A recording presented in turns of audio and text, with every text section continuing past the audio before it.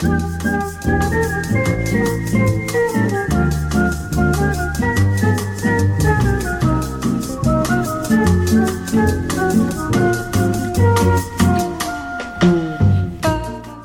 Michael Glab here, producer and host of Big Talk.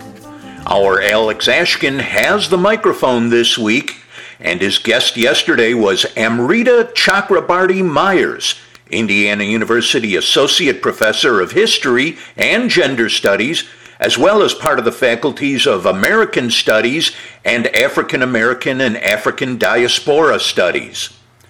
The two left off at the end of part one, talking about Bloomington's reaction to the presence of white supremacists as vendors at the city's farmers market the last few years.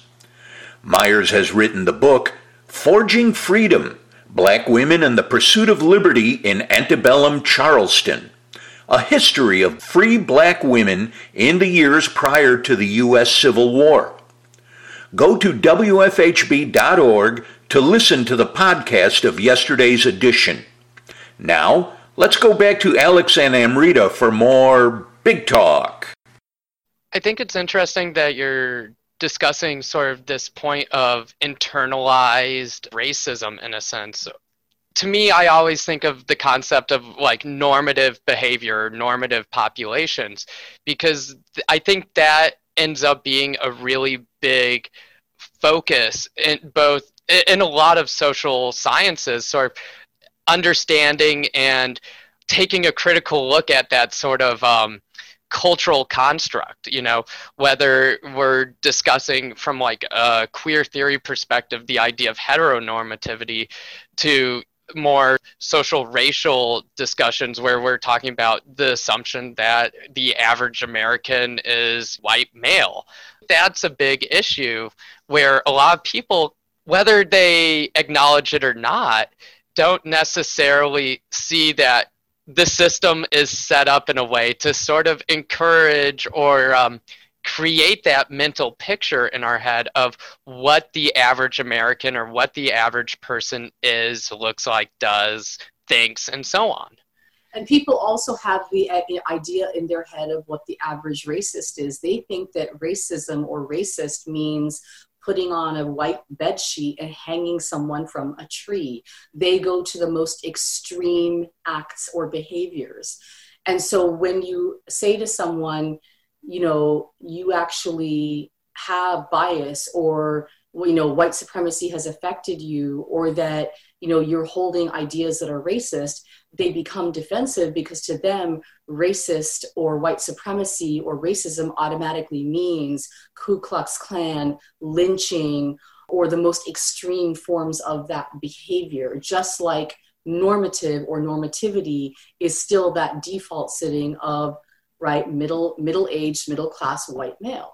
What they fail to understand is that in having ingested white supremacist ideas and behaviors, or racism or unconscious bias goes along a large, long, sort of line or gradations of unconscious thoughts and behaviors. And that the most extreme and violent, it does not manifest in the majority of people.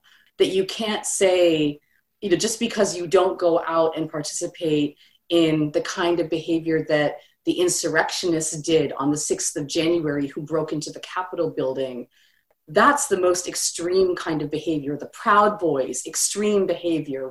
The Klan terrorists lynching people, that's the most extreme behavior. People think, well, that's not me, therefore I'm not a racist, right? I'm not a domestic terrorist. I'm not part of the Proud Boys or the Aryan Brotherhood or the Klan. That doesn't mean that you can't hold white supremacy or racist thoughts or feelings in your heart. Mm-hmm. It's a line, a gradation of behavior from 0 to 100. You can still hold wrongful thoughts or feelings in your heart and not pick up a gun and try to infiltrate the Capitol. To sort of bring us back a little bit to Bloomington as a community and some of the challenges it's dealt with in the past, one of the things that I actually picked up from your social media recently was a discussion regarding the selection for the upcoming MCCSC, Monroe County Community School Corporation, superintendent. There was a comment from the Bloomington, Indiana Black Democratic Caucus that read as follows: "We know that diversity is invaluable to the health of an organization. The MCCSC School Board has an opportunity to demonstrate its commitment to diversity by selecting a woman and/or person of color to assume the role of MCCSC superintendent. The selection will be especially important in MCCSC's effort to increase the likelihood of attracting and retaining more teachers and staff of color. This is sorely needed."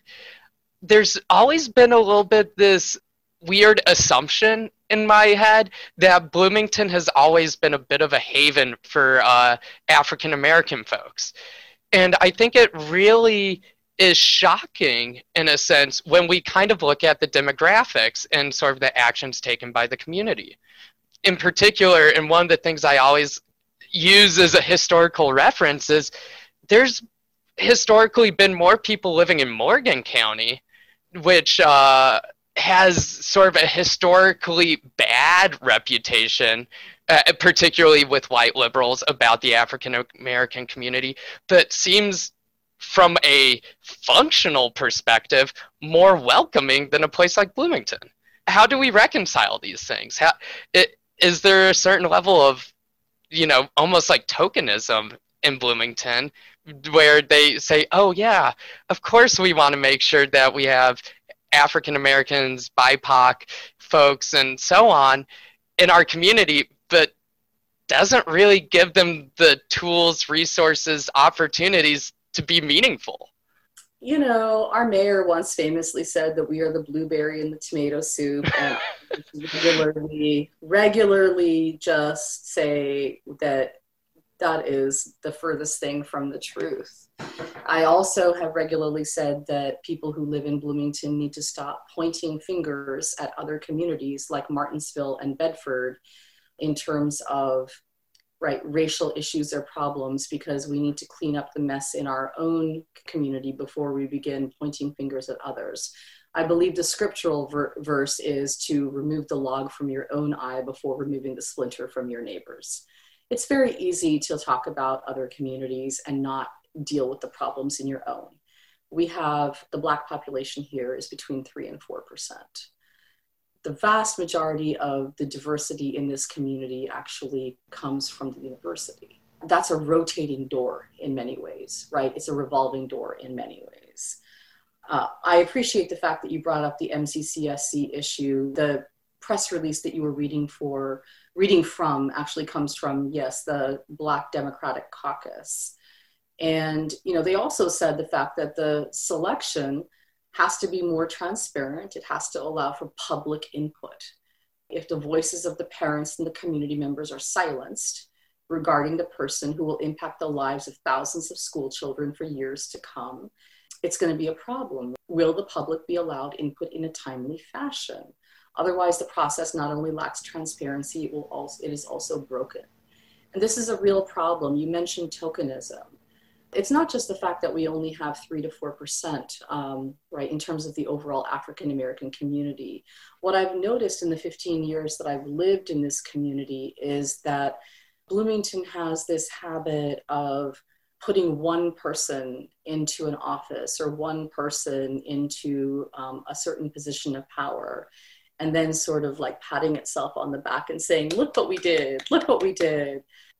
It's rank tokenism in the worst possible way, especially because what they often do is they'll pick yes people. They'll pick African Americans who won't rock the boat, to use another phrase that you used earlier in our interview.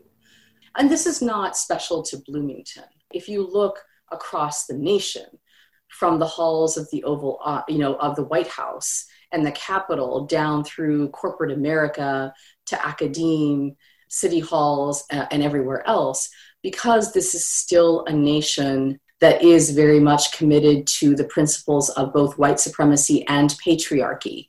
The women and people of color who get ahead are the ones who learn to color within the lines and who learn how to play the game. They know how to, they know how to get along in the old boys network and the old boys club, and who learn how to make men and white folks and white men feel comfortable. Therefore, they're the ones who get ahead. Look at corporate America and tell me how many Black men and women are the CEOs or sit on the boards of directors of Fortune 500 companies. There's a reason for that. So the system itself is set up and structured so that very few people of color get ahead. The ones who get ahead are the ones like Oprah Winfrey who make white people feel comfortable because they are not outspoken, they are not opinionated, they don't make white people feel like they have to do self-reflection and peel back the layers of the onion that I just finished talking about. And so you hire one person, you put one person into a position of power. I mean, even ex-former President Trump did that, right? Ben Carson.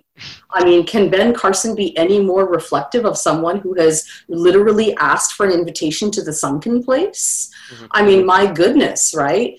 I mean, under those circumstances, President Trump's cabinet had been diversified and desegregated.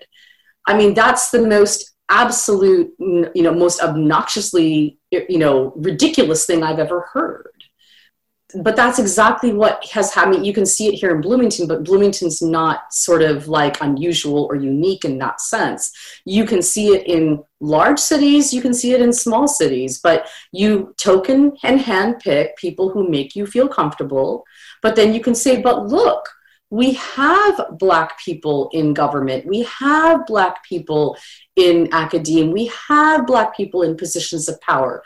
But when it's one person, when it's somebody who is a yes person who makes you feel good and who says what you want to hear, who doesn't push you or force you to actually examine things and do any self-reflection, then how is this actually furthering the true agenda of equity and justice? It empties out any real meaning from DEIJ. And I mean, I've really gotten to the point where I don't even like those sort of diversity, right, multicultural affairs. I'm interested in equity and justice, but diversity, you can hire one person and say you're now diverse and multicultural, but are you actually interested in forwarding the agendas of equity and justice? If not, then hiring that one person has become meaningless. And also what happens is people who are truly committed to equity and justice, after you hire them, they often become so frustrated when they realize that you're not interested in really changing anything structurally, that after 1 or 2 years, those people leave. Honestly, I think that's one of the more modern elements of a lot of the protests we saw in the last year, well, several years, honestly, is that, one, the sense that we should have moved on from this, like not in a literal sense, like we shouldn't care, but we know that this is a problem. People have been in the streets chanting, protesting ever since Trayvon Martin. That really was sort of the catalyst of Black Lives Matter, was like back in 2013. It blows my mind that it's like 7 years later, a lot of the discussion really hasn't changed. There's still big pushes for just greater accountability, community oversight, and so on.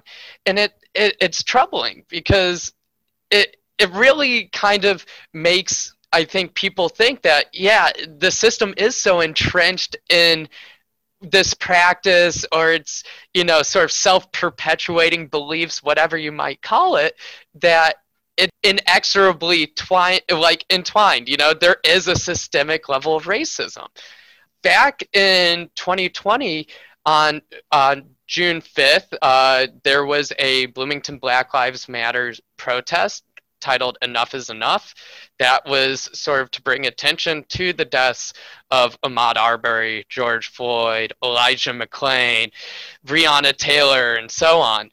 And you spoke at that event in a very impassioned speech, which can be found online. Shout outs to Taryn over at Crybaby Electric Tattooing.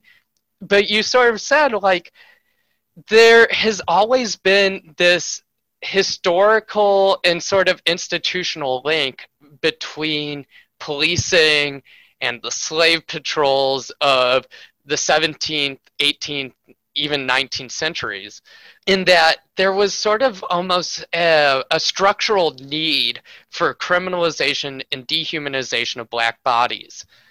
I know that you in the past have spoken with people like Chief Dickoff of the Bloomington Police Department and other folks, and I think that question ends up being a huge issue, because how do you come to an institution and ask it to be self-reflective, ask it to be open to reform, and consider these lesser examined, lesser sort of represented voices in the institutions, to view it as equal, particularly when, as you said, sometimes people individually struggle to peel back those layers of the onion. I want to, first of all, I'm glad that you gave a shout out to Taryn. He did an amazing job videotaping a lot of that event, and to the organizers of Enough is Enough, particularly Selena Drake, and others who helped to put together that event.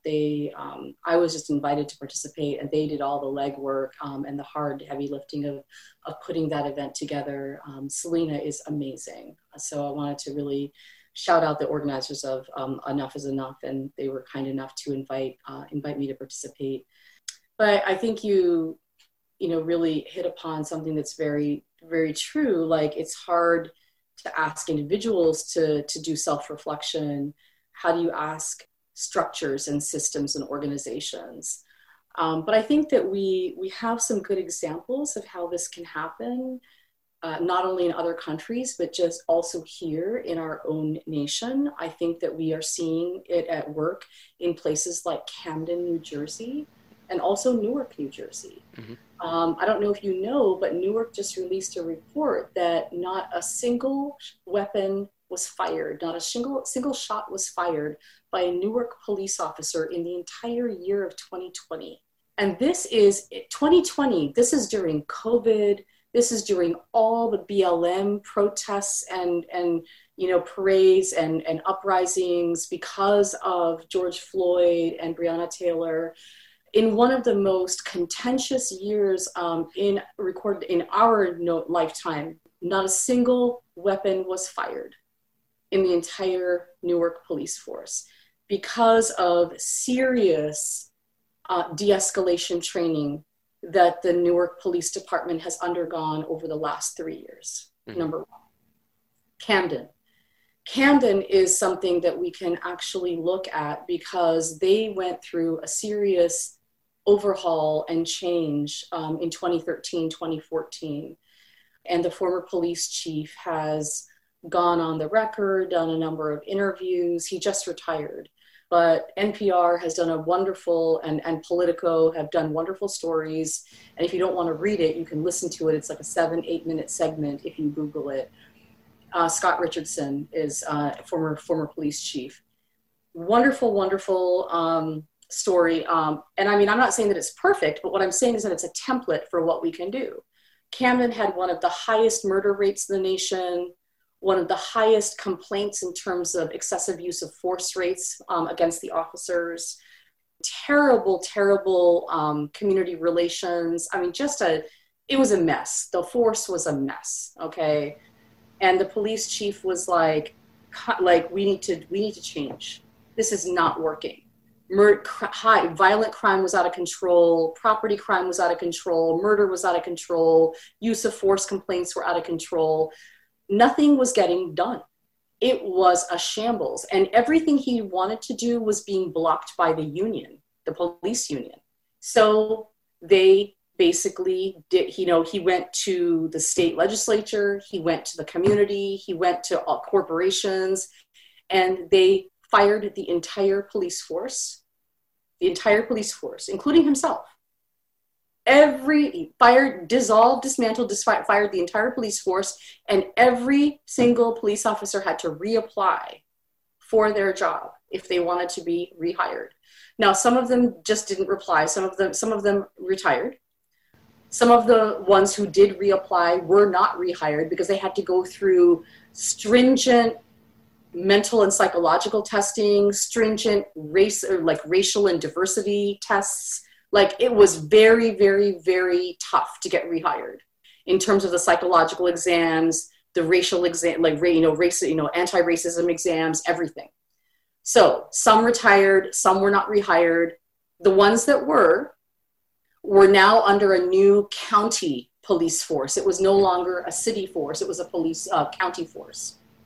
This new force, the whole mentality, as the police chief said in his interview with NPR, was, number one, we must change from a warrior mentality to a guardian mentality. Number two, no police force is legitimate that does not have the consent of the community that it guards. If it does not have the consent of the community, it is not legitimate. That was the mentality of the police force that was rebuilt in Camden in 2013, 2014. Guardian, not warrior. Consent of the community is a must, or it is not legitimate. All these officers then were told, we now have a new system where you are not given points for giving tickets and making arrests. All of these police forces that we have in the US, police officers are rewarded for what? Arresting people and ticketing people. That's why at the end of the month, you see arrests and tickets go up, right? Because they have to make their quota. All the officers were told, you are not to ticket, you are not to arrest. That is not how the point system works.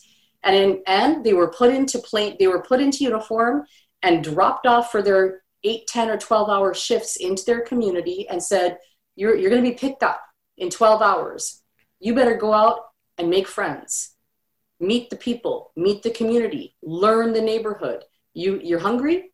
Better meet a restaurant owner. Need to use the bathroom? Make a friend. It's community policing. That is what they had to do from the ground up. Learn the neighborhood, learn the community, make friends, hand out, not tickets, hand out business cards. Mm-hmm. Get to know them and have them get to know you.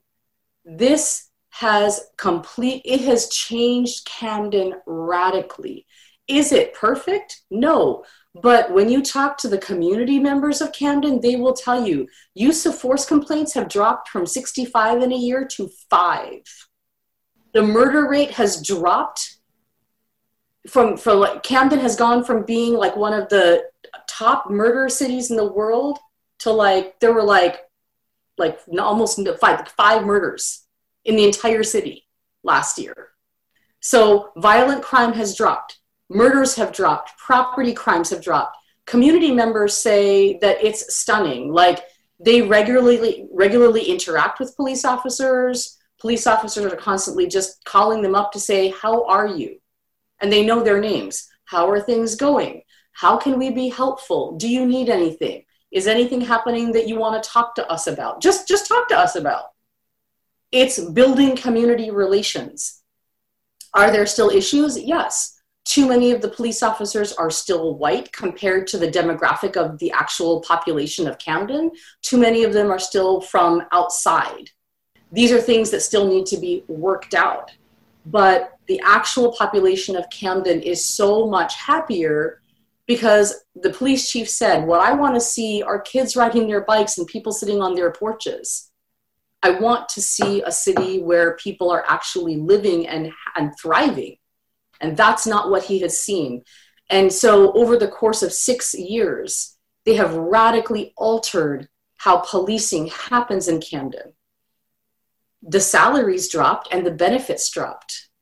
And yet the number of police officers has actually increased. Is it perfect? No. But there's a concrete example. Both cities in New Jersey, Newark and Camden. He said, we are not doing this right. It's broken. It's not working. Militarization is not working. Tanks, Bearcats, automatic weapons, this mentality of the warrior police officer? No, this is what we must change. Process of building trust. between the institution and the community. Exactly. But that is the foundation of what BLM, when we call for defunding the police, we've been calling for community policing, and we've been calling for restorative justice. We've been calling for things that mean that we need less police officers in the long run because there is less crime, right? And we build and we cause for there to be more trust between police officers and the people that they're actually policing in the first place. Because it's about guardianship and not warrior mentality. Why do you need a Bearcat? Why do you need AK-47s? Why do you need this? Who are you actually like going to war against, right? If you have all of these military armaments that are supposed to be used in times of war, well, who are you going to war against? I thought you're supposed to be here to protect and serve.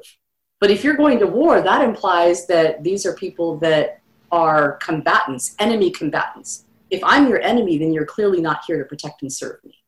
I want to touch on one quick quote you had from your June 6th speech last year.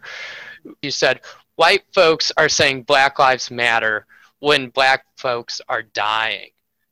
But white folks need to be saying Black Lives Matter when Black people are still alive. I think it's easy to say Black Lives Matter when Black people are like laying dead in the street and you see bloodstains and chalk outlines. I think it's a lot harder to say Black Lives Matter when Black folks are like staring you in the face and saying, we want equity.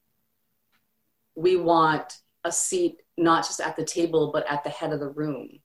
We want justice. We want reparations. We want structural changes, right? We want the laws to change. We want the police force to look different. I appreciate the thoughts, the challenge for not only myself, but for all the listeners out there who are hoping to do better, not only by their friends, family, but also to their community at large, help make it a more equitable and just place. Thank you so much, Amrita Chakrabarti Myers, for joining us today on Big Talk. I'm just so fascinating to sort of, peel back the layers of the onion. I'm going to keep using it. Just in terms of how we can hopefully improve our communities for the better. Once again, my guest today was Amrita Chakrabarti Myers, Associate Professor of History and Gender Studies, as well as African American Diaspora Studies at Indiana University, Bloomington. Thank you so much, and to all of our listeners out there, have a great evening.